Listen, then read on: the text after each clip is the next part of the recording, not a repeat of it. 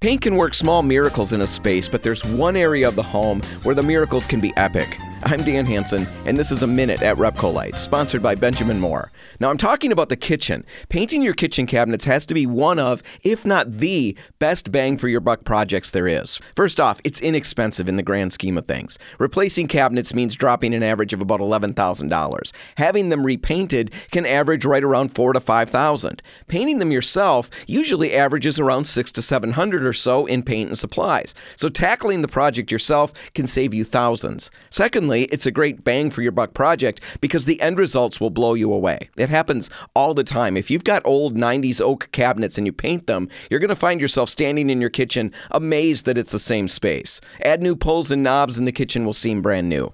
All for some work and usually much less than $1,000 worth of expense. We're going to talk more about tackling this project tomorrow. I'm Dan Hansen, and that's A Minute at Repcolite.